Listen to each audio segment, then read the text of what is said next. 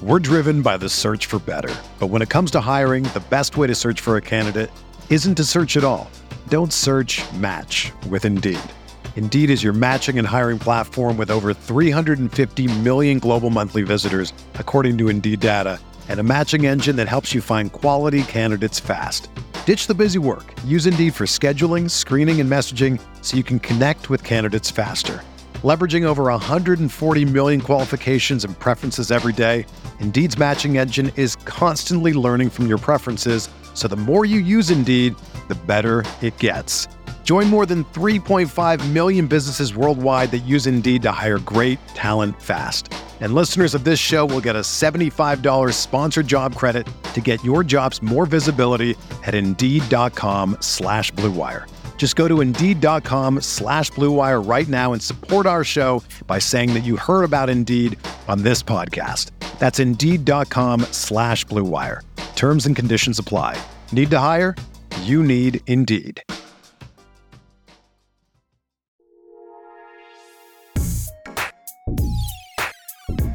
All right, what is going on, everybody? How you doing?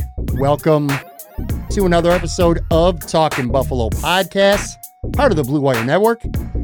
I'm your host, Patrick Moran. You can find me on Twitter at Pat Moran Tweets. It is Friday. That means it's Casual Friday. That means, as always, like always, I should say, I'm joined by my good friend, writer, podcaster, sports media guru. I like saying that word, guru. My man, Joe Yerdon. What's up, buddy? How you doing? Doing good, man. We're it's nice to kind of get into a real winter here. You know, like Sure. we've had soft winter to this point, and I think finally this past week we had a real taste of winter. And you're probably very annoyed at that. I am very annoyed at it. There's no question about it. I let me say, like, I finally had to like actually wear my winter coat out to go, to go outside and do stuff. And I was like, yeah, it's fine. But like the temperature was like under 20 degrees, and I was like, I don't even feel it at all. And I was like, do I not have any nerves anymore? Are my senses broken? This should affect me in some way, but it was fine. I think it was probably because there was no wind. That probably helped out. I know Buffalo is known as a tough town. You know, you term Buffalo tough all the time, and it's just a very blue collar city. I'm all right with admitting that that's not me. I'm not like that, man. I am not tough. I am not very blue collar. I do not like being cold, and quite frankly, so we're taping this like we usually do, Casual Friday. We usually tape this around lunchtime-ish on Thursday afternoons. Monday, Tuesday, Wednesday. Well, Wednesday wasn't bad. Monday, I think it might have been Monday. I didn't leave my house. It was just too damn cold. Tuesday was pretty much the same. I left my house pretty much because I work from home. All right. So I don't have to get up and go to an office. And then I have a second job, but I don't work until later on Thursday. But anyway, I think I've left my house one time in the last 3 days just because it's just too damn cold for me, man. And I'm not, and in fairness to me too, I'm also not used to it. That makes a difference too. Like you get a little used to got you a little bit of a break. A little bit, not much. I mean, I don't deserve much of a break, but maybe a little bit because it's just it's too cold. By the way, before we get started, of course, obviously we're going to talk Bills. I mean, this is a huge week. Buffalo Bills, New England Patriots in round 3 for all the marbles. Literally, this is a playoff game. We'll talk Sabres. Things have taken a turn for the worse, to put it mildly. We'll talk about that this week's starting 5 draft. We are doing. I'm excited about. Look, I always like doing these drafts with you. Win, lose, or draw, and I usually lose. But I always have fun doing them with you. It's always a good time. But there's certain topics that are like, I get really excited about. And today's one of them. We're doing 80s movie soundtrack. Man, I can't wait for that. But anyway, I do have to tell you, and this ain't funny. I don't even know why I'm smiling right now. Oh, by the way, too, everyone's listening to this podcast like normal. Hopefully you are anyway. Joe and I are experimenting on StreamYard because sooner or later, we're going to start dropping, I've been talking about this on the show, some video elements. Not necessarily the whole entire podcast won't be on YouTube, but certainly clips from it. Highlights from this will be on there.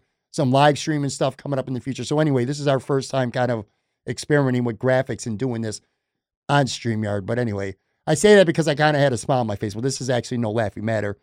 involving COVID, of course, because, what else is new? Right. My daughter is in her early 20s.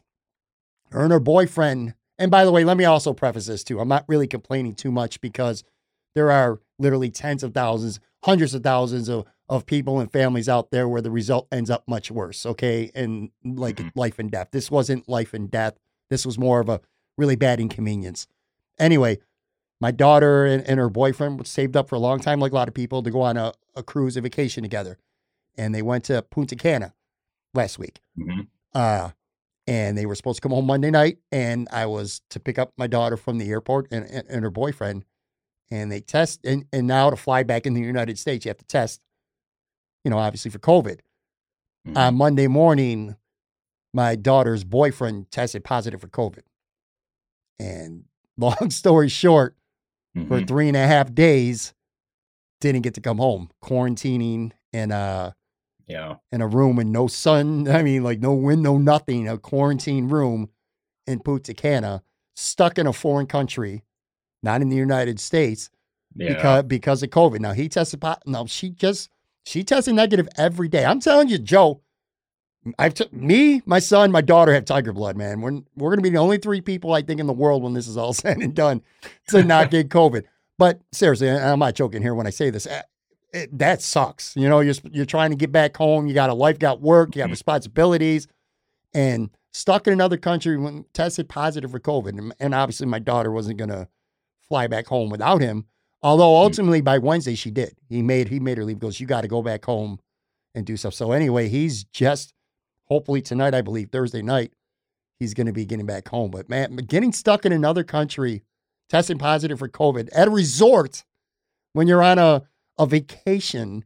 Yeah. That sucks. That's the worst. That's not the worst because, again, there's worse outcomes. And by the way, other than some minor ailments, he's felt fine, But that sucks, dude. And the thing is, it comes completely unexpected too. Like you're like, I know it's going to be in the back of everybody's mind when you go somewhere, but I mean, at the same point, it's like you're going on vacation. You're like, all right, let me get away from all this stuff. Let me just relax, go to the beach, have a nice time. Get some pina coladas. Just enjoy things. Yeah. And then suddenly it's just like, hey, by the way, you're not going anywhere for the next 3 days at least. Get into this room, stay there. Don't go anywhere else, please. Thank you.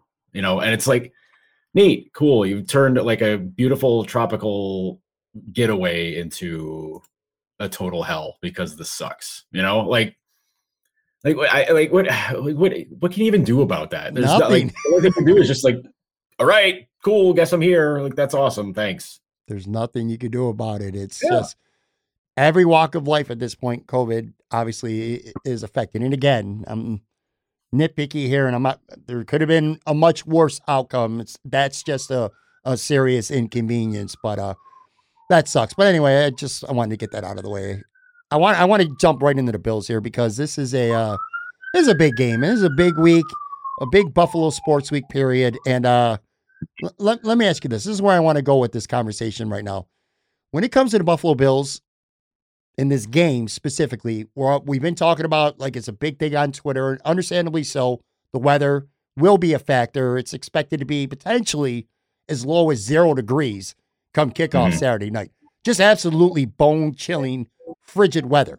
Now, the first time the Bills played the Patriots, it wasn't that cold, but there was like 30-mile-an-hour winds or whatever have you, maybe even more than that. It was just really bad. This time around, hopefully that won't be an issue. But cold, that's an issue. When it's 0 degrees, man, that's an issue. That is an obvious concern. If you're a Buffalo Bills fan, that concerns you. The Bills are built, well, they've been running the ball much better of late, but the Bills have a quarterback and they're meant to sling the ball around. That's how they win football games. I've said it before, turnovers is the biggest thing, but aside from that, weather can also be the great equalizer when a team that might be more talented on paper plays a team that maybe is a little less inferior, and you could argue if New England's even inferior whatsoever. But anyway, my point is, weather's obviously going to be a factor. We don't need to talk about that. Everyone's talking about that. I wanted to ask you, going into this game, and everyone who listens to the show, Joe, Joe's not a Bills fan, and Right. I like that. And there's Bills nothing. watcher. You're a Bills watcher. Yes, you're an avid Bills watcher, not necessarily a Bills fan, and I like Kind that. of have to be a Bills watcher around here. You don't have a choice otherwise. Right. But as a Bills, all right, well, forget the word fan. As a Bills watcher, then, what are, in your opinion, at least one or two other non-weather concerns? Again, because we could talk about the weather for the next hour and how that may affect, and I might bring up it at some point. But aside from the weather, moving past that, what are a couple of things about this game that concerns you most? Well, one thing that would be in the back of my mind is how poorly New England's played the last 4 or 5 weeks, basically since they lost to Buffalo a few weeks back. Like, they've been not great at all. They've looked pretty bad. They've had some very questionable, games where it's just like, yeah, what the heck's going on with this team? Like, I think they lost 3 of their last 4 games. I think going into the postseason, like, I don't know, man. Like, that's something where you could look at that and go, yeah, all right, Bills are hot right now. They're playing really well, granted against some pretty trash teams, but Sure. let's not get down that road again. But I mean, it's not like New England's been playing world-beating teams either. Like, they've just, they look bad against the Colts, whatever. So did the Bills, so I would try to not get that in my head. Like, yeah, these guys are coming in pretty soft. Like, we can knock them around. You don't want to do that, because the other factor is you're playing them for the third time. There's not a lot of secrets left. Right.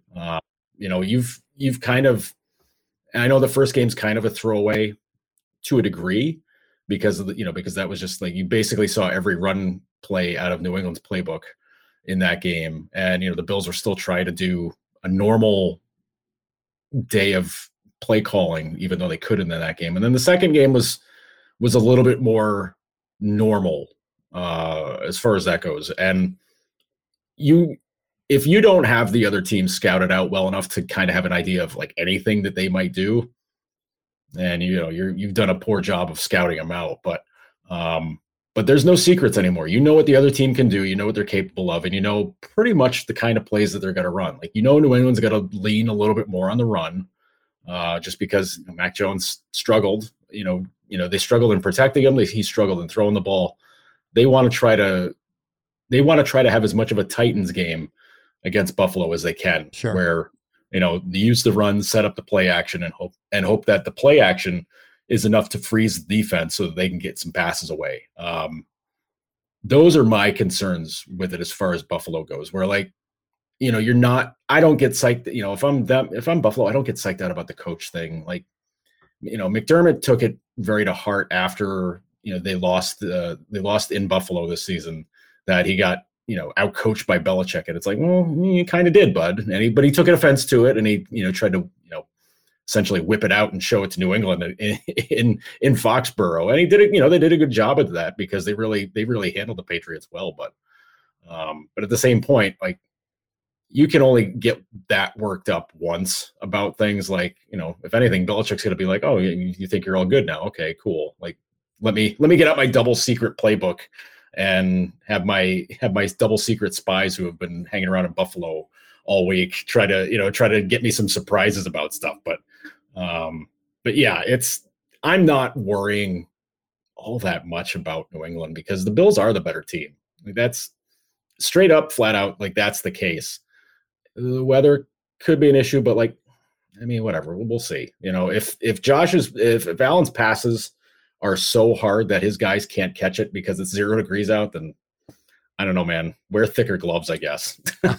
I got a couple things that I want to add. I think there are a couple things that I go into this game as a Bills fan concerned about. But before that, let me ask you this. And I had Anthony from Cover One on earlier this week, and I had Benjamin Albright on as well. I asked them both the same question, and they had different answers. Well, actually, they had the same answer, but just one was much more emphatic about it than the other. And just like I told them, this is completely hypothetical. It means nothing. It's a moot point, because the Buffalo Bills are playing the New England Patriots on Saturday night. Simple as that. But when you were watching that game last Sunday, and the Chargers and the Raiders are going down in the last 5 minutes, and it just was absolutely apeshit bonkers, did you find yourself, maybe this is a tough question for you because, again, you are a Bills watcher, not necessarily a Bills fan. You don't necessarily want what's best for the Buffalo Bills. But do you think all right, let me ask you this. Do you think the Bills are better off playing the Patriots than they would have been playing the Los Angeles Chargers had the Chargers found a way to win or tie that game on Sunday night? Yes. Yeah. No, 100%. You'd rather play the Patriots? Yes. No, absolutely. Like, and I think part of it goes back to, what they're about. Like, what they can do. You've seen it. You know what they're capable of. Sure. You've already shown what you can do against Jones. You've already shown, that, their run game can be an issue against your team. Okay, fine. But like, what you're dealing with. With the Chargers, you don't really have too much of an idea. Because they've got really good receivers. You know that your secondary is not as strong as it should be. I mean, guys are playing great. Like, let's not get it lost that that they're a ship without a mast without Trey White. But that's a different thing when you're dealing with three guys who can catch the ball straight up in the receiver tree, and then you have Eckler coming out of the backfield. That creates a whole lot of different issues. And Herbert doesn't seem to get phased too much. Like, even in games where he's struggled, he puts it back together later on in the game where, if he has a bad first quarter or first half, he lights it up in the second half. So the last team I'd want to deal with was the Chargers, honestly. As a first game, I don't want that, because if you get past the first round, your next 2-3 games, should you get that far, are going to be hell. Because you're going to get good teams, because that's the AFC. The AFC's got a ton of good teams. Starting off with a team like LA, not something I would be looking forward to, because it's not a team it's not like a team they've played at all this season. Like, they haven't played another, aside from Kansas City, and again, the big asterisk around Kansas City. Aside from them, they haven't really played a team that likes to sling the ball around and throw it a bunch and has a quarterback that can win, as opposed to, well, the system's good, but the quarterback might suck. Like that. That's kind of where that's at with it. So the fact that it was coming down that there very well could have been a tie, then you got to deal with the Chargers. I would have been like, come on, man, like somebody please win. Like, it's just, the whole overtime, you're just like, please, somebody have some pride and win the game, please, because you don't want to deal with that. But I mean, hey, everything worked out, but yeah, if the choice is the Chargers or the Patriots, I want to play the Patriots. I don't care. History doesn't matter. None of that matters as far as I'm concerned. I couldn't agree with you more. So we're clear here. I completely 100% agree. Ben Albright completely disagreed. And look, I respect the hell out of Ben. His attitude, his mindset was the Chargers are a much inferior team. There, you're talking about a team going out to the East Coast. They don't run the ball. Their offensive line has issues. Their defense is saying they're suspect is putting it mildly. Let me tell you why, though, and I could kind of tie this into the Bills right now and make this relevant. By the end of that game, I was rooting for the Raiders like the Bills were almost playing. I did not want nothing to do with the Chargers because, yes, they could go out. The Bills could have beat the Chargers 45-14, but they very well could have lost 45-42. Justin Herbert's that guy. He could cover up a lot of mistakes. And I like every game where the Bills go into it where we have the better quarterback. I don't like saying the word we. I hate that. That's fan talk. When the Bills have the better quarterback, I feel good about their chances. Josh Allen could play the Chargers. He could go out. He could throw for 4 touchdowns, 350 yards, no turnovers, and they could lose that game 45-42 because the Chargers have that firepower with Justin Herbert and their weapons. Now, again, the defense is trash, but I don't know. I like the enemy that I know, and there's a couple teams in the playoffs where I feel that way about the Bills. Potentially a round 2 matchup with Kansas City. They could go sling the ball and find themselves in a shootout where they lose 45-42. Maybe even the Bengals with Joey Burrow. But there's certain teams where I feel like the Bills have the better quarterback, and if the offense plays the way it's capable of, nobody's beating them. On that day, I should say. Whether it's Tennessee, whether it is, New England for starters. So that's the reason why I'd rather play the Patriots, just because the Chargers are more dangerous. The Patriots aren't going to beat themselves. You're going to have to go out and beat them. They're not going to hand you the game, I don't think. But I think I agree with you. I think the Bills are on paper anyway, the superior team. But there are 2 things that concern me about this game beyond the weather. And again, the worse the weather is, I think, and this is another thing that people have been debating all week.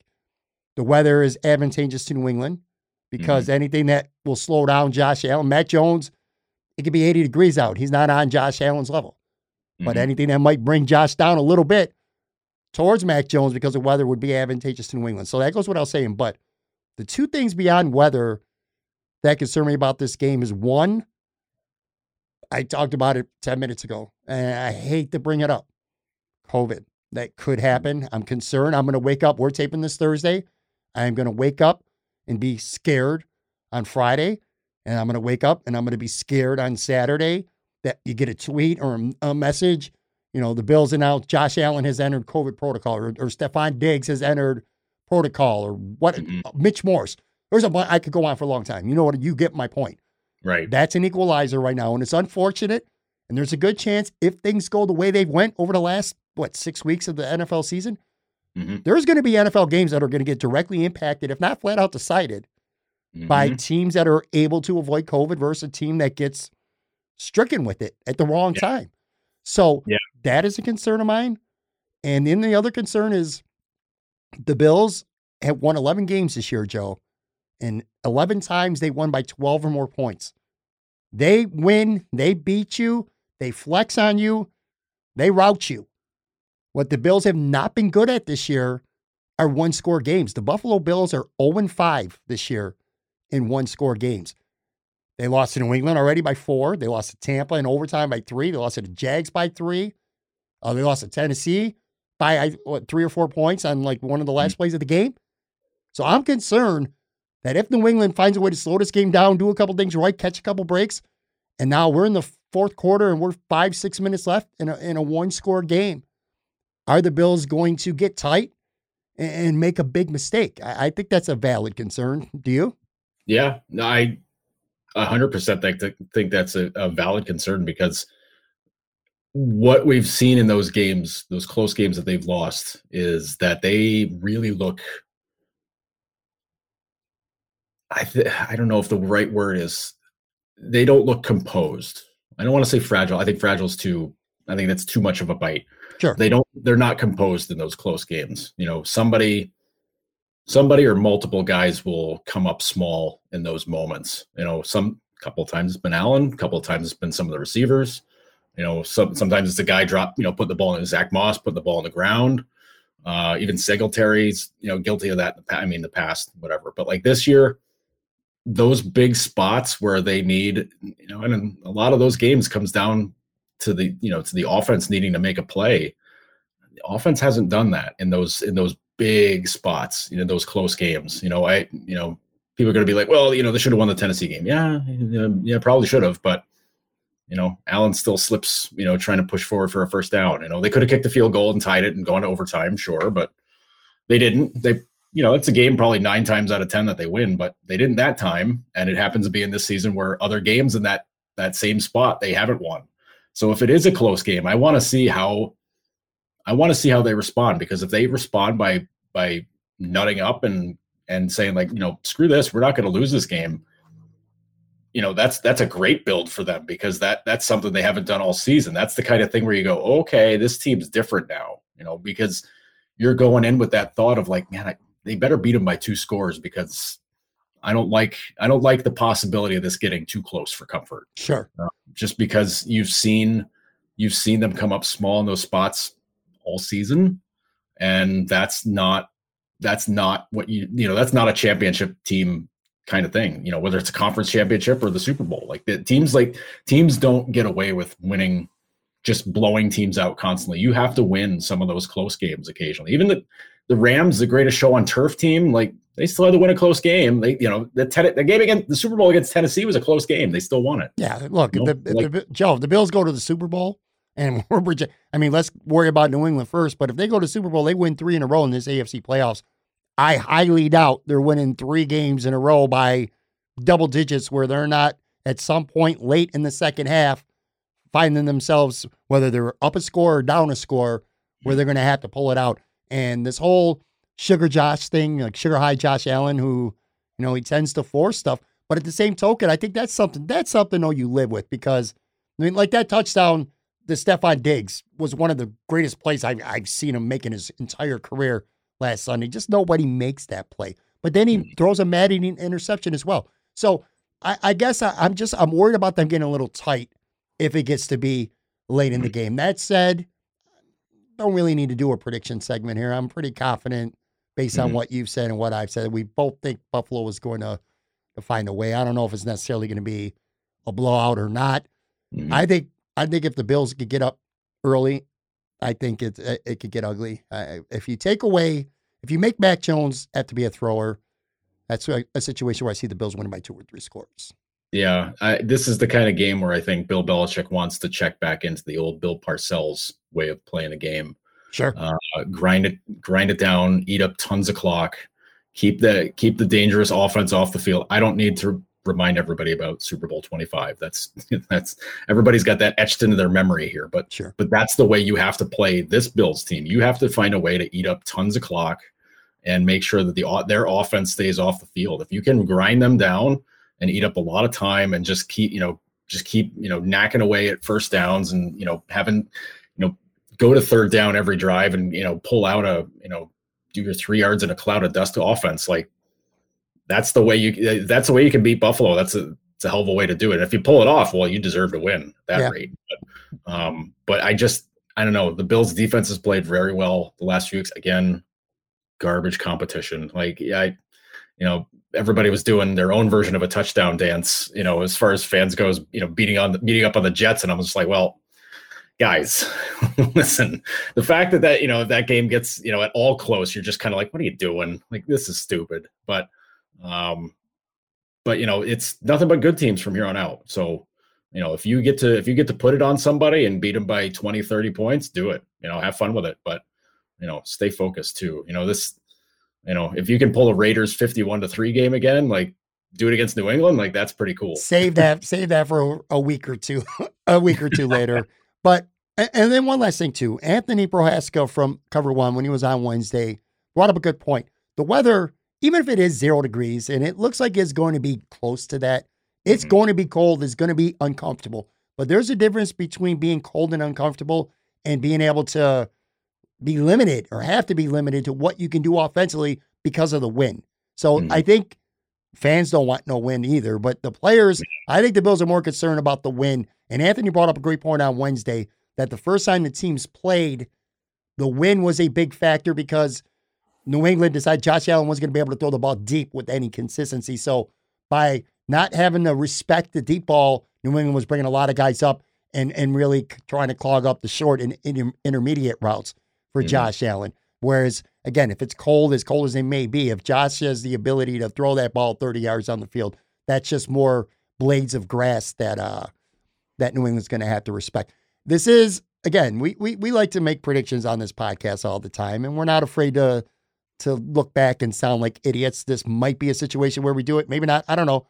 But now with the playoffs starting, before we move on, I do want to ask you, man, I got to ask you, give me your, let's look beyond this week and let's look beyond the next 2 weeks. 3 weeks from now, 3.5 weeks, whatever it may be.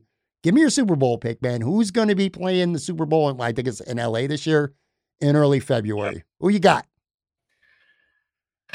I have been thinking about this a bit just because you have to. Like, you can't. It's what we do. You can't not think about the freaking Super Bowl. Like, we're in the playoffs now. You got to dig in on it.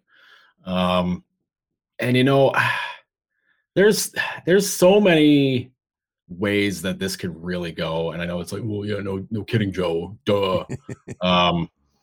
But I know like that. I think like the chic pick for the NFC is the Packers, but I just don't trust them.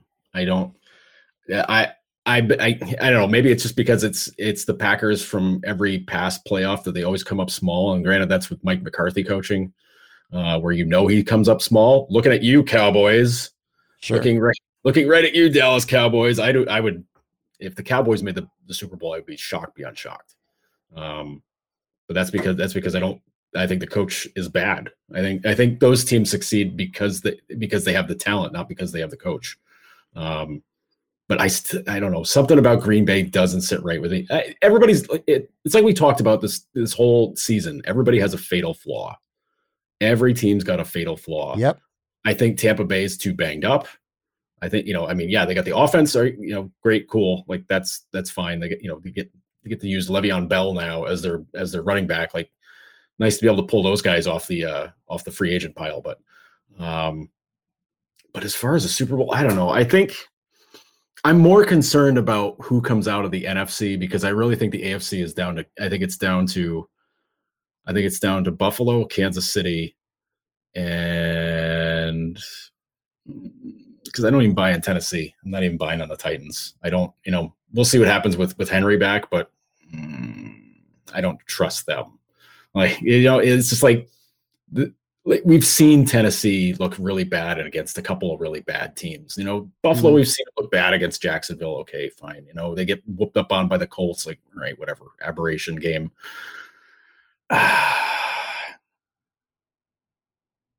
Man, I take predictions way too serious as my brother. There's a lot of thought going into this prediction from Joe Yerdon right now. I like it. Because I look at it because it's like a reflection on your intelligence, and that's total bullshit. Like, it's never the case. It's just complete bullshit. Yeah. Throw it out there. Let's go. Come on, baby. I think it's Don't worry, if you're wrong, all I'm going to do is call you out on Twitter and probably don't worry. Like, probably put a clip of this up on YouTube. That's it. I'm still looking to see where Washington football team is in the playoffs. Did they get a bye? They're not the number 2 seed. No, they're not. Because I'm looking at the schedule. I don't see them on here. Also, I see the Titans are playing next week. But they made the playoffs? Yep. Okay. Sorry, I don't know why I brought that up. That's really weird. It's funny. I'm being such an asshole. I'm gonna do a sweetheart call here. I'm gonna say this is gonna be the Super Bowl of 2 years ago. I think it's gonna be Kansas City and the Rams. Kansas City and the Rams. I want this is heart over brains, because I want to see Matthew Stafford win a Super Bowl. People are just like, well, a whole season was like, I didn't know this guy was that good. Was he a new guy? Like, shut up. Now, I'm gonna be fair to you, okay? Because I knew I was gonna ask you this question, so I've already had plenty of time to process. Whereas you were doing this as I asked you, you were having to process this all. You had responses ready to go. I have had mine ready to go, and here's the funny thing. You ready for this? Mm-hmm. I got the exact same thing. I got the exact same thing. I have the exact same thing. I know Bills fans don't want to hear this, and I am a Bills fan, unlike you. I hope I'm wrong. And I do think, first of all, again, let's not take it for granted the Bills are going to beat the Patriots, but if they do, I, in my heart of hearts, think the Bills can beat the Kansas City Chiefs. I want to make that really clear. Mm-hmm. But I've been saying it for 2 months now. I've asked several people on this podcast, if my life depended on getting it right, who's going to get to the Super Bowl, I'm still going with Kansas City. They've done it twice in a row. The offense is woken up. The defense is playing good enough. They pretty much almost have a bye going into this first round with Pittsburgh. So Pittsburgh's got no chance to win that game. I'm just going to say that right now. And if I'm wrong, I'll eat my words big time. And you'll be happy about it. Right. You'll be very happy about it. And I agree with you about Tennessee. I'm not even sure Tennessee will beat Cincinnati. Well, actually, you know what? The Raiders might beat Cincinnati. That might be the big upset of the week, by the way. The Raiders over Cincinnati. Yeah. But anyway, I'm blabbing on here. At the end of the day, I think the Chiefs are going to win the AFC. NFC, I agree with you about the Packers. And further, I don't even think the Packers are going to get to the championship game. They're going to have a bye this week. And if things play out with Dallas, Tampa, and the Rams all win, the Rams go to Green Bay. I think the Rams are going to beat Green Bay. I think Tampa's a little too banged up with injuries. At some point, Tom Brady's got to fall off a little bit, right? Maybe it'll happen in the playoffs. Who knows? But for us, this would be and it's in LA too, so it would end up being a home game. But I got Kansas City against the Rams too. So funny, we actually agreed on something. So now we could bust each other. That's why I was kind of laughing in my mind when you arrived at that. I'm like, you know what? You just did all that. I can't make fun of you, because if I make fun of you, I'm fucking making fun of myself too. So, well, you know what that means? That means we're definitely both wrong. But I know people are going to bag on us for picking Kansas City, but I still subscribe to the Ric Flair thinking. To be the man, you got to beat the man. Yep. And it's a lot dumb things people always say is like, well, it doesn't really count unless you beat so and so. It's like, well, I think if you're Buffalo, you don't have to worry about that, because if you're going to the Super Bowl, you got to beat Kansas City at some point. Like, that's flat out. Like, again, don't buy on Tennessee. I don't buy on Raiders or Bengals, whatever. Bengals haven't won a playoff game since 1990. 1990 or 91, like whatever. Like it's something like a house gets dropped on somebody on Cincinnati, and it's just like, well, that's their playoff luck. I keep thinking of that dude from the Steelers hitting Carson Palmer in the knees, like on the first, the first drive in that playoff game in Cincinnati years ago, and then Palmer was just done. And they tried to beat the Pittsburgh Steelers with a backup quarterback. It was just like, well, you're not doing that. Like, you probably weren't beating the Steelers anyways, but you're definitely not doing it without your quarterback. So, the Ric Flair way of looking at things is never served me wrong in the past. So, if Buffalo's going to do it, hey, you got to exercise all your demons, man. Like that's almost like an unwritten sports rule. Like, if you're going to win a title, you got to beat all the people that have haunted you on the way. I think at the end of the day, we don't talk about it much and it hasn't affected them much, but I think there's going to come a time where the Trey White injury is really going to be a decimating factor to the season. And I think that week, hopefully not, but I'm fair that it's going to come next week in Arrowhead against Kansas City. And maybe I would have felt a little bit better had the Bills won one more game in that game been in Buffalo. Maybe my mindset would be a little bit different, but we'll see what happens. Anyway, let's take a really quick break. Going to come back on the other side, talk Sabres, and do our starting five draft. Be right back.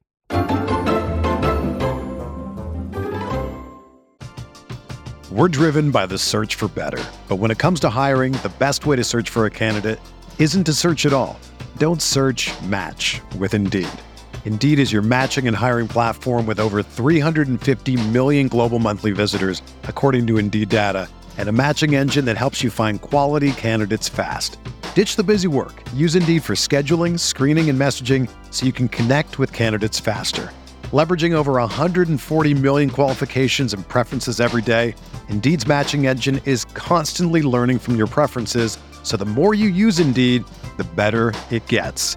Join more than 3.5 million businesses worldwide that use Indeed to hire great talent fast. And listeners of this show will get a $75 sponsored job credit to get your jobs more visibility at Indeed.com/Blue Wire. Just go to Indeed.com/Blue Wire right now and support our show by saying that you heard about Indeed on this podcast. That's Indeed.com/Blue Wire. Terms and conditions apply. Need to hire? You need Indeed.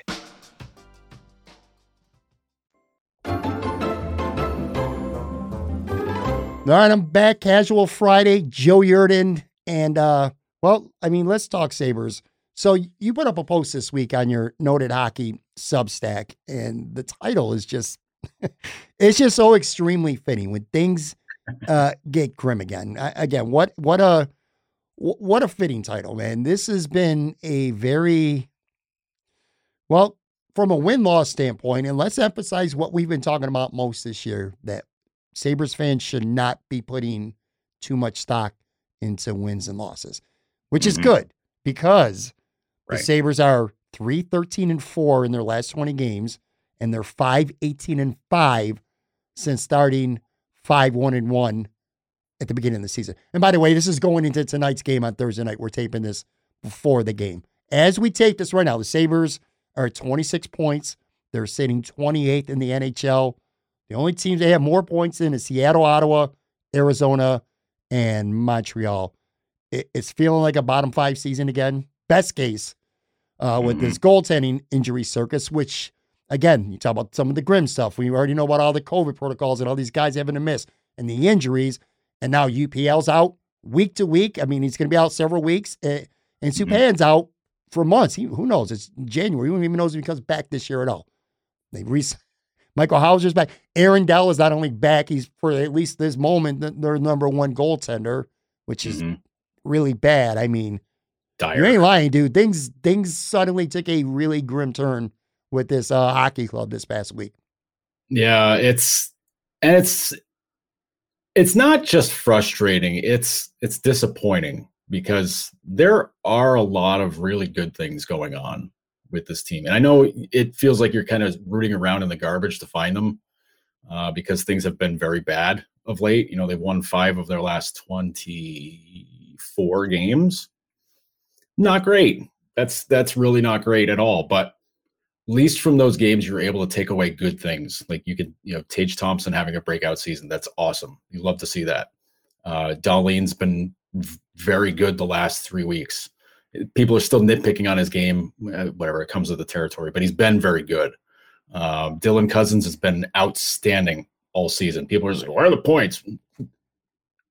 Nobody has points in this team. Like, just relax about the points. Point is, he's playing some very dominant style hockey. He's just, the team's not deep enough. They're too thin on talent right now.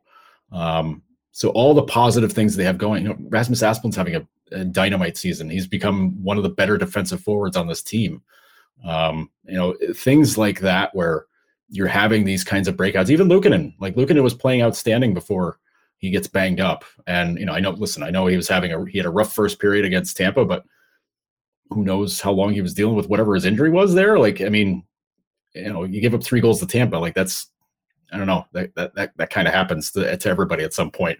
Like that, two-time defending cup champs, stuff happens. But I think back to about a month ago when things were really bad with goaltending. Aaron Dell was giving up tons of goals. They were getting no help from anybody. They go out and get Malcolm Subban to try to kind of put a tourniquet on things because the team was playing well, but they were getting no results because they weren't getting wins because the goaltending was so bad. So, but now you're back to not even square one. You're beyond square one at this point because Dell's your number one guy now. Hauser, who, you played at the end of last year as, because you had goaltending injuries coming out the wazoo last year. Listen, Hauser was a great story last year, but now he's your backup again, and you don't know for how long. I don't know, man. Like that's it. It feels very defeating, and I get why fans have begun to be like throw their hands up and just go, you know what? No, not right now. I got the bills to worry about. Like I got other things I could be doing with my time. I get it. I 100% get it. But it's just, I think I hope that guys like Granato and Adams don't feel like there's undue pressure on how things are going right now because all this is just, falling apart. It hasn't even come apart of the seams. It's just it's just kind of crumbled in front of them. And they're just kind of cool. They put in all these safeguards along the way to try to steady things and buoy things out. And it still falls apart. It's just oh man, what else can you do? Everybody, so many teams in the league have goaltending issues. It's not like you can go trade for one at this point because was it not even 4 days ago we were talking about, Tokarski was, making his way back. He's going to be back soon. You're like, okay, are you sending Luukkonen down or are you going to put Subban on waivers? Because if you put Subban on waivers, he's probably going to get snatched up by, one of 5 teams that desperately needs goaltending help right now. So you're just kind of going through those motions. It's geez, what are we going to do? And now suddenly you have no options because now you have, your guy who was your backup number 3 in Rochester now as your backup. It's hard, man. It's so difficult. And even, I think Matt Robson was Rochester's starter on Wednesday night. And Rochester got up 7-3 in that game, and they held on to win 7-6, which you don't like to see that. And, Utica's got their own problems because the Devils are decimated by injuries and COVID. So it's an all league thing, but for Buffalo, it's especially difficult just because they've had so many good things going on for it that now it just seems like it's going all. The view of a lot of people is that it's going all for naught because, they're going to stink regardless. But it's they weren't aiming for the playoffs. I've seen Andrew Peters going off on the team on Twitter, and I'm like, dude, what were your expectations for this team? I don't, if you're thinking this team was going to be, pushing for a playoff spot, you're out of your mind. Yeah. With UPL specifically, the injury, I think we went from, at least I did. I don't want to speak for both of us, but we talked many times about before he even came up, how let's get him as many games in Rochester as humanly possible. Let's get him in front of a net. Let's get him game action every second as much as possible.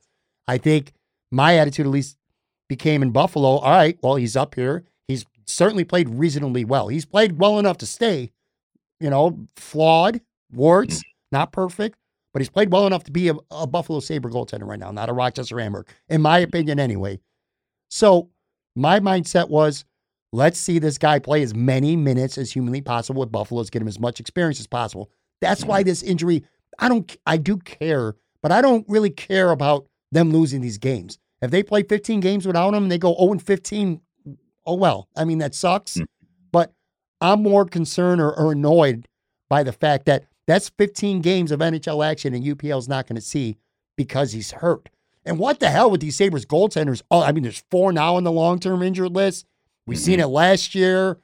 Leonard got hurt when he was here. Linus Ullmark was always hurt. It's like you have to go back to like Bob Swove and Don Edwards and shit in the early 80s, Tom Barrasso, before if that's the way it feels right now, before you had a Sabres goaltender that could stay healthy for more than a month. This team right now, generally speaking, reminds me, I always find a way to use a wrestling reference at least once per episode, at least once every couple episodes. And I'm going to use another one now. It's like when you follow a good guy in wrestling and he's chasing the title and there's always obstacles and there's always something, he's just about to get there and something happens and he doesn't win. There's a screw job. There's always something. Now, I'm not talking about the Sabres being good. I just want to see the Sabres with a full roster. I just want to get a good look with all these guys at once. I want to see Alex Tuch. I want to see Peyton Krebs. I want to see Quinn was up only for one night on Tuesday. I want to ask you about him in a second, but I want to see these guys play together. Like Cousins, he's out. Middlestad's out, but then Cousins comes back, but then this guy's out. I want to see Don Granato coach this hockey team for just even a half dozen game stretch where they got all 6, or not all 6, where they got like all 4 of their lines. Like that, what we would expect for this time of year, where they should be. Maybe a couple of younger guys are up, whatever. But we're not getting that because it's like, again, between COVID, between injuries, we're getting like an abbreviated view of this roster right now because we just can't see the goddamn roster. That is more frustrating to me right now than what their record is over the last 20-something games or whatever. Yeah, and you know what? That's the most frustrating thing, I think, for the coaching staff and the management, because they know, even when, if I have to kind of say if, just because, COVID seems to, throw a landmine in front of people trying to put together a full lineup these days. But even, when they get that full, complement of forwards back and they can roll 4 lines and their defense looks as close to their top 6s as it can, which, not far off from doing that now, at least on the defensive side of things. Right. But, forward wise, Tuck's coming back, Opozo's coming back, Thompson, we'll see how long he's out with COVID. But like, once you get it back to that spot where you've got all those guys, maybe you can see what they can do and hope that they can play well enough in front of the goaltending that maybe the goaltending doesn't matter as much. Like when you've got a full complement of NHL guys in front of a number 3 level guy like Dell is, because he's borderline NHL level, it's whatever. You're being nice. I want to see what he can do. I want to see what he does now to see if he's improved at all. Like, I want to give the guy a break. I've been very harsh on him. Okay. all season. Fair enough. I don't want to just, I used to be in the burying business. I'm not in a burying mode anymore. I've stopped being a groundskeeper, I guess. But, but I do want to see how, like, having that full group in front of, whoever's playing goal, see what they can do and see if they can, play well enough to, steal a few wins here and there and make up for, maybe, a guy who's going to give up automatically 3 or 4 every game, which is not what you want, but that's the reality of things right now, is because that's what you could be looking at. Because listen, you saw the way Tampa Bay was able to do things the other night. They're one of the elite teams in the league, and that's where more teams are than not. I think, especially in the East, because you got so many beastly teams playing so well now.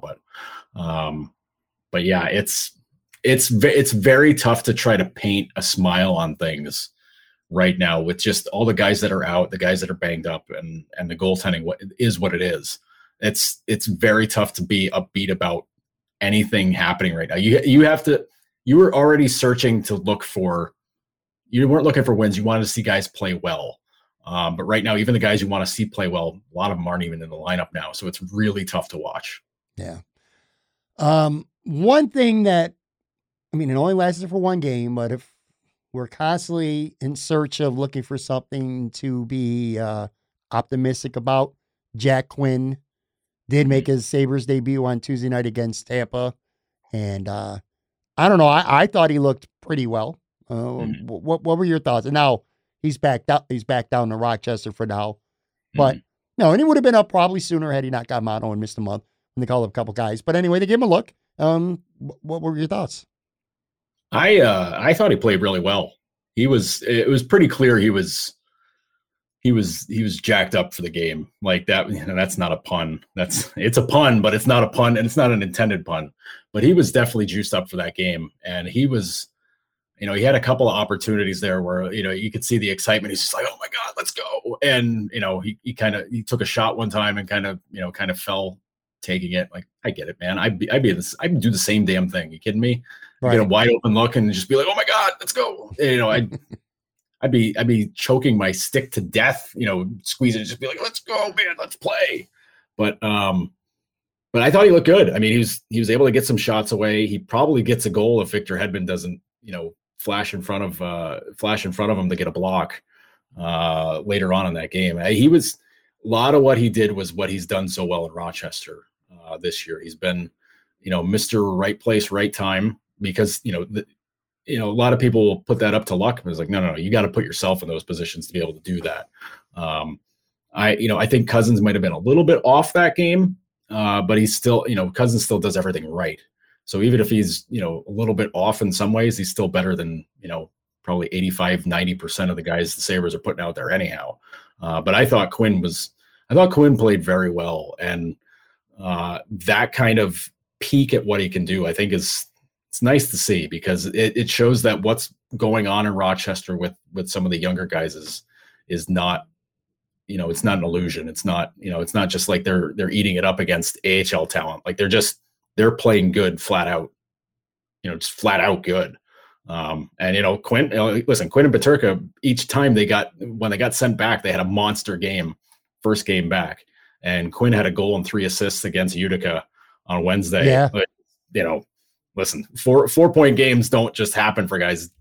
Rochester had 2 guys with 4-point games. Oskari Laaksonen had 4 assists. So it's really encouraging to see guys that when they get these opportunities, and they know, and part of this is communication too. It's letting these guys know, it's like, all right, you're getting a game here, you're gonna go back, but like, just know that you're not getting sent back because you're playing badly. It's just like, this is just how it is right now. And those guys have responded. Like Peterka's been dynamite. It's unfortunate he went on the COVID list, but again, everybody's going to see, it seems like everybody's going to find time in the COVID list this year, but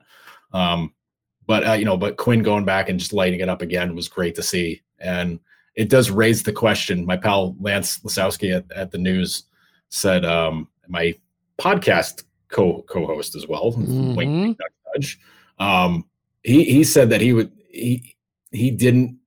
he'd rather see him up here in Buffalo, while things are kind of in flux, but that's not going to happen with guys like Tuck and Opozo coming back. Like, you're not going to interrupt their development to just because things are good, because if you're bringing back Tuck and Opozo, like, okay, where's Quinn going to stay playing? Is he going to, does he stay playing with Cousins, or does he slide down a line? Like, you don't want to do that. Don't mess with it. What you've been doing already is working. As far as their development goes, it's been working fine. Don't screw around with it. Just let it be what it is. And then, when the second half of the season comes around and, maybe you've moved some bodies out and you traded some guys, then, hey, maybe it's time to bring them up and see what you can do. Fans of Rochester will hate the hell out of that, because with those guys around, Rochester's a very dangerous team and could be in the playoffs. But that's neither here nor there right now. But Quinn was, I'm not going to say as advertised, because it means different things to other people, but he was very good. One more thing, and then I want to finish with our starting 5 draft, semi-Sabres related, sort of. And we'll deep dive into this maybe a couple weeks from now.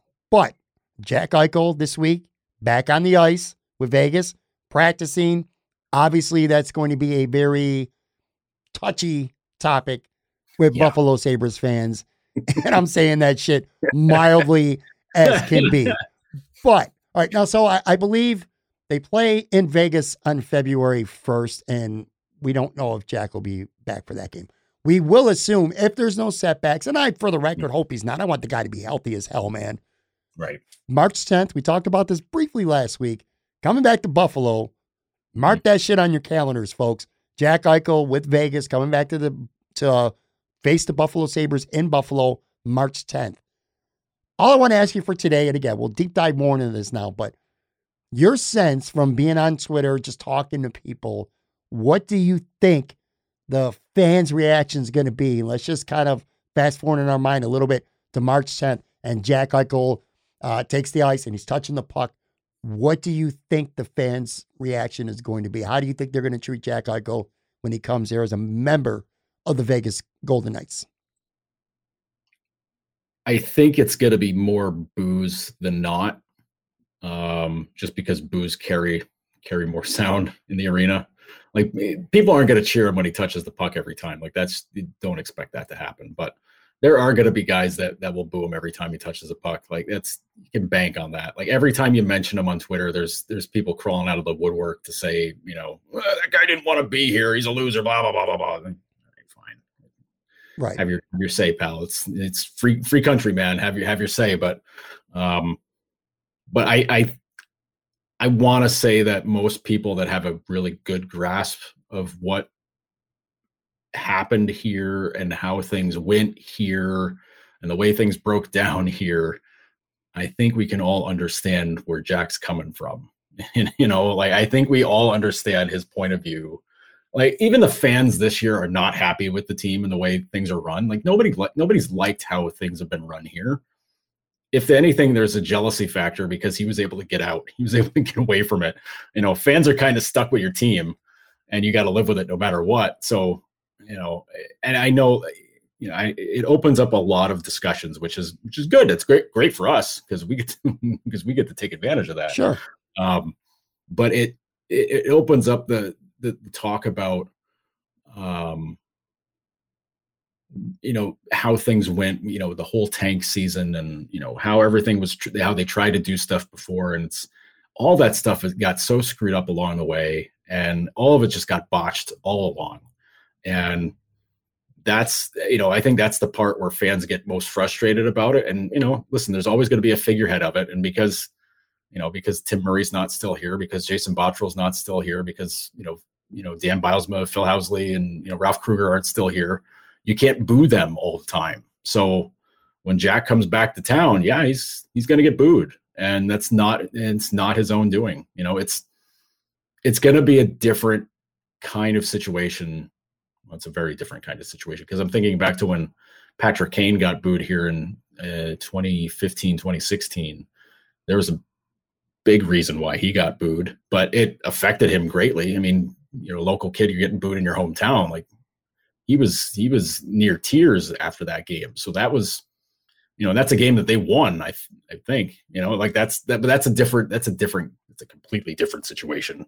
But in Jack's case, like, him getting booed here, it's not going to affect him. Like, it's going to roll off his back. I agree. Like, it's not going to bug him, but like, it's going to put a chip on his shoulder for sure. Because in his mind, and I would agree with it, it ain't his fault. It wasn't his fault. It wasn't Reinhardt's fault. It was maybe not really Ristolainen's fault, for how the team was built. Definitely not their fault. And it's definitely not their fault for the way it was run and the way it was handled. So, but they're going to be they're the easy people to take out your frustrations on, because they're right there in front of you, and you're watching them play for another team and probably beating your favorite team, and just kind of like, well, why couldn't you do that here? It's like, well, it's not like they didn't try. I agree 100%. Everything you said. I think the reaction from the fans, generally speaking, as a whole, is going to be negative. I think fans are going to boo the shit out of him. I also agree with you. I don't think he cares. I think it's just going to roll off his back. There's hopefully at some point we understand that this could just end up being a trade that's win-win for both sides. I think Vegas gets better with Jack Eichel as a superstar when healthy, and I think the Sabres, by getting, I don't say getting rid of, because I did not want Jack Eichel to get traded. I wanted Jack Eichel to stay here and be happy and want to lead this franchise, but that just wasn't going to happen. So with Alex Tuch, with Peyton Krebs, with a first-round pick, maybe the Sabres long term with the locker room and everything else is maybe both sides just end up winning when it comes to that. All right, let's do our starting five draft. This is always my favorite part of the show. Last week, I got to look at my notes here. So last week was a good one. It was a good category, and it was a pretty good poll, and I thought it was close, man. We did all-time TV game shows. I drafted The Price is Right. I had the first overall pick, too. I should start putting that out there. I had the first overall pick. I took The Price is Right. I also drafted Family Feud, Who Wants to Be a Millionaire, The Newlywed Game, and The Dating Game. And Joe drafted Wheel of Fortune, Jeopardy, Let's Make a Deal, Press Your Luck, and The Pyramid Show, like 64 different variations of it. You won 21-9 overall now, 53-47. I thought it was a good poll. I thought it was pretty reflective. I thought it was reasonably, sometimes I like to complain when I get my ass kicked. This wasn't an ass kicking, but sometimes I deserve the ass kicking, sometimes I don't. I think this was pretty reflective on how it should be. I think you won this by a little bit, and I think the fans obviously agreed with it. The interaction was good. The numbers were good.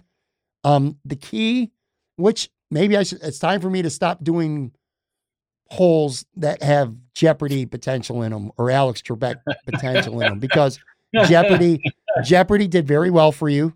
Understandably so, by the way. Yeah. I mean, it's an iconic staple in the United States, in America. It's Americana at its finest. Mm-hmm. So that doesn't surprise me. And you got a lot of votes for that, as you should. Surprisingly, though, and I didn't see this coming, there was a lot of interaction with Press Your Luck. Yeah. That was surprising to me. Good for you, though. I think it's just because we don't need to rehash the entire discussion, but it's all the visuals and the iconography of that show. The whammies, everybody knew the whammies. Everybody knew that. And it was like I don't want to say it's the easiest game show you could play. It was pretty close. But it's easy with the questions, like you get your spins, but then like the play of it, it's a carnival game, dude. Like it's a complete total carnival game. So you don't even have to be, you can't be, it's a game you can't be good at unless you're on a completely wild mental frame. Like the one dude who was able to figure out the light and panel patterns, and it was able to like just soak the show for a giant payout. That's one dude. I'm sure there's other people that were capable of it, but they didn't get on the show. That guy did. Everybody else, man, all dumb luck, all complete dumb luck. Yeah. All right. Well, this week is, again, anything 80s is near and dear to my heart. I love the 80s. I live for the 80s. I still do. It's my favorite era ever. We're doing best 80s movie soundtracks. I don't know how the poll is going to play out. Obviously, we haven't even drafted yet, but this is one, again, like I said, I'm really looking forward to this one. And based on me going first overall last week with The Price is Right, that's going to put you with the first overall pick here today. Yes. So let's get this rolling, man. 80s movie soundtracks. For everyone listening for the first time, we each draft 5 in snake order. So Joe will go first. I get the next 2, so on and so forth. You're up first, buddy. This is. I think this is the worst one to have the number 1 pick for, because you're going to get a great pick, but the next person in line gets 2 also really great picks. So I got to pick one that's going to really bother you, is how I have to do this. I have to pick one that you're just going to be like, come on, man. Why? No, I wanted that one. And to me, that's Top Gun. Okay. That's good.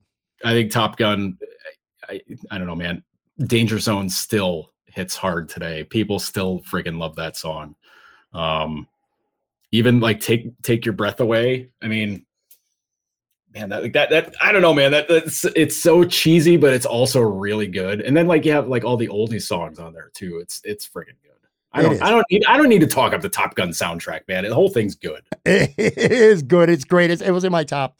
You know what though? I'm gonna be honest with you, Joe. I'm looking at my list here as we're talking. Mm-hmm. I only had it 4. Take My Breath Away, by the way, totally underrated 80s song. Now, I shouldn't say only 4. That means it's one of the greatest movie soundtracks of the decade. Mm-hmm. I'm telling you now, though, this is a personal pick for my first one, and I would have taken it had I had the first pick. I just want to put it out there. I couldn't not pick this and live with myself. I've looked at, and by the way, I looked at a couple. I always do my homework, not always, but I usually do my homework with these categories. And I'll look at like charts and what other people think. This wasn't even on the top 10 of most, but I'm saying it is my number one pick. The soundtrack from Rocky IV. Okay. I fucking love the soundtrack from Rocky IV. You have Burning Heart by Survivor. You have Hearts on Fire, John Cafferty. Living in America, James Brown. There's no easy way out.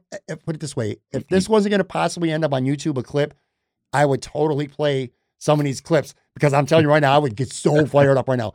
There's No Easy Way Out is one of my favorite, like, corny ass songs ever. Like I said, Eye of the Tiger. I mean, that was from Rocky 3, but it's also on the Rocky 4 soundtrack as well. Plus a couple of original scores. Rocky 4 is not the best movie, but Rocky 4 is the best movie soundtrack. It's my favorite of the entire decade.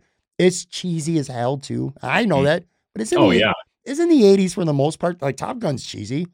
80s is about cheese. I think cheese is the word that's most associated with the 80s. So that's one. Number two, and honestly, I thought you might take this first overall. I'm running to the podium to pick this as my second pick. And again, people are listening to this. I'm going to flash this on the screen right now. Let me put up my full screen real quick. I'm pretty sure I know you're picking too. Well, let's see if you do. Hold on. Now my mouse is messed up here. I'm messing up. All right, here it is. I don't know if you can see this. Yeah, I knew you were. Can you see that, Joe? Yes, I can. For people out there who don't see, I am holding up the Prince Purple Rain album. This album is iconic. I got this for Christmas, by the way. My beautiful, sweet daughter bought me a record player and gave me a couple starter albums, and this was one of them for good reason because she knows it's one of my favorite albums of all time. You got Purple Rain, you got Let's Go Crazy, When Doves Cry, which is one of my probably top 3 to 5 songs, movie soundtrack or not, of the entire 80s. Beautiful Ones, I Would Die For You. I can go on and on and on and on. So anyway, I feel good about that. Purple Rain, Rocky IV, you're on the clock. You got 2. Yeah, no, that's Purple. If you didn't take Purple Rain, I was going to yell at you, and then I was going to take it instantly. Because there you have no excuse to pass on that. There's no way you could have skipped that one. It's funny. I was like going through and trying to remind myself about some of these soundtracks because you hear a song and you're just like, oh yeah, it's got to be from that one, and then it turns out it's not from that one. You're just like, oh, okay, like I guess it's it's either from like something from like 78 or it's something from like 90 or 91. And you're just like, God damn it, come on. But it also reminded me of some soundtracks where I had forgotten how good they were. And I feel like I should pocket those. And that's me thinking you're not going to take them. Probably so not. If that costs me, I will own it immediately and scream when you pick one of those. But I gotta go with Flashdance. Good one. That's on my list. Yeah, it's early 80s, and like I know it gets forgotten about, but not by me, it doesn't. No, but that's what I mean. Like it's a huge soundtrack. Like that was like one of the early movies where like the soundtrack was better than the movie. Hot take too. I mean, mind. What a Feeling by Irene Cara is an iconic 80s song, but also from that soundtrack, Maniac by Michael Cimbello. I love that song. She's a maniac. Love that song. Good pick. I like that. That's a sleeper pick. We'll see how it plays out with fans, but I like that pick. I respect it. Well, yeah, like there's that, and like there's so many other ones where it's like there's one big song on it, and you're just like, yeah, it came from that one, and then everything else on it is crap. Yeah. You're like, I don't know if I want to do that. But I think one that really sits well with me just for the overall, picture perfect, like 80s. It's like a greatest hit 80s album in a way. And it's weird because I don't know, maybe it's because I don't know. I'm overthinking it now. I'm overthinking it because it's one I was going to pick. I was like, oh, this is a great one. But like, half the songs are from the 70s, so I'm just like, I don't know if that really should count, even though it's from it's a greatest hits album, but it's like it's from the 80s, but none of the stuff is from the 80s. Like, I don't need to I don't need to get called on the carpet. So you know what? Screw it. I'm gonna pick the one that I said I was gonna pocket. Cocktail. Tom Cruise. Okay. Tom Cruise. Good Do you movie. remember the songs that were on there? I would have to look, but I do remember that I liked the soundtrack and I loved the movie. That was with Tom Cruise and Elizabeth Shue was in that movie, I believe, as well. Yes. I think Elizabeth Shue was in it. I love that movie. I watched it a million times. Yeah, it's again total cheese movie, but the two big songs on that, and I was reminded of the soundtrack because of Bob Saget passing this week, and he was on Full House, and the song Kokomo was on that soundtrack. Oh yes.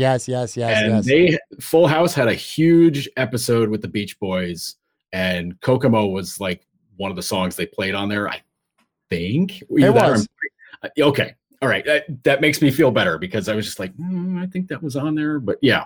But like, that was such a huge, that song was all over the radio constantly. And the other one, Don't Worry, Be Happy by Bobby McFerrin. Oh, like, holy shit, dude. That's a gigantic song. And it was like, where did that come from? Yeah. It was on the Cocktail soundtrack. Like, good okay. All right. That's fair. That's a good pick. Again, that's a sleeper pick.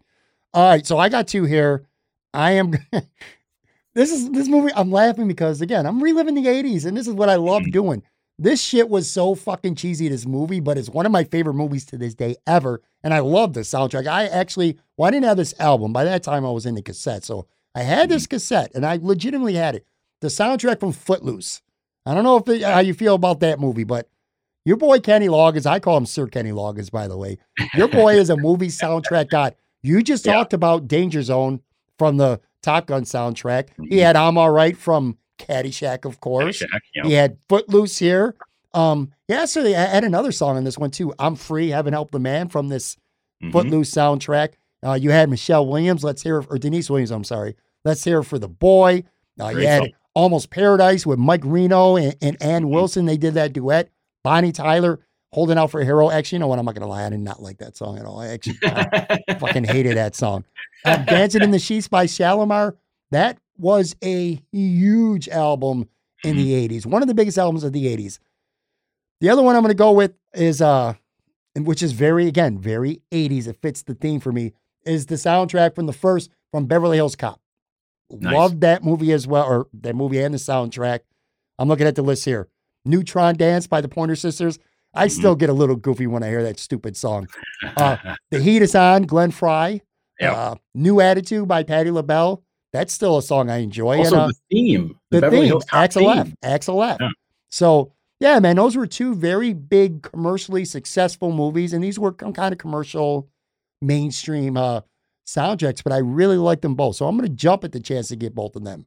So, yeah, Footloose and Beverly Hills Cop. That's going to put you on the clock for your last two. You know what? I think you're winning this week because I'm going with... I need it. You do need it. You need it very badly.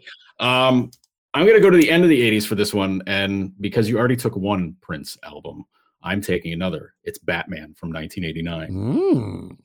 That soundtrack, and I'm not talking the Danny Elfman score, but like the Prince soundtrack is a friggin' banger. Like that is Prince getting weird and also making some like unreal tunes. Like Bat Dance is amazing. It is a good song. Weird though, but good. You are right. Party Man. I mean, that whole scene from the movie with Joker having the parade, and he's getting ready to poison the entire city, and you got Prince Party Man playing through the whole thing, and you got Jack Nicholson dancing around, and you're just like, hell yeah, let's go, man. Like, I'm down with this Joker guy. Oh, he's gonna kill us. Oh, hey. I guess that's what else was I expecting? So yeah, Batman 89, man, dude, I freaking love that. Okay. If this was like a movie scores, 80s movie scores, I would romp all over you. Yeah, that would be different. I admit that. I might not have. Well, I still would have picked the ones I did, and probably would have suffered for it. I don't think you should have. I don't think you should change anything. No, doing. I'm not going to. Okay, good. Good. The other one, see, I'm kind of torn here. Nah, screw it. I'm gonna go with Dirty Dancing. You fucker. I only. Yeah. Oh, God damn it. Yeah. I was like, is it that big of a soundtrack? Yeah, it is.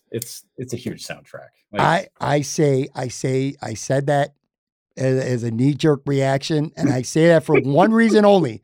It's only because when you said Batman. So every week when you do these, just so I don't forget when I read them back, I actually, I have a Microsoft Word open and I just type them out. As you put in Batman for my last pick, I swear to God, I typed in Dirty Dancing as my last pick. So I literally was going to run to the podium for a second time today to take Dirty Dancing. Dude, that soundtrack was awesome. I mean, you got the dance, I've had the time of my life.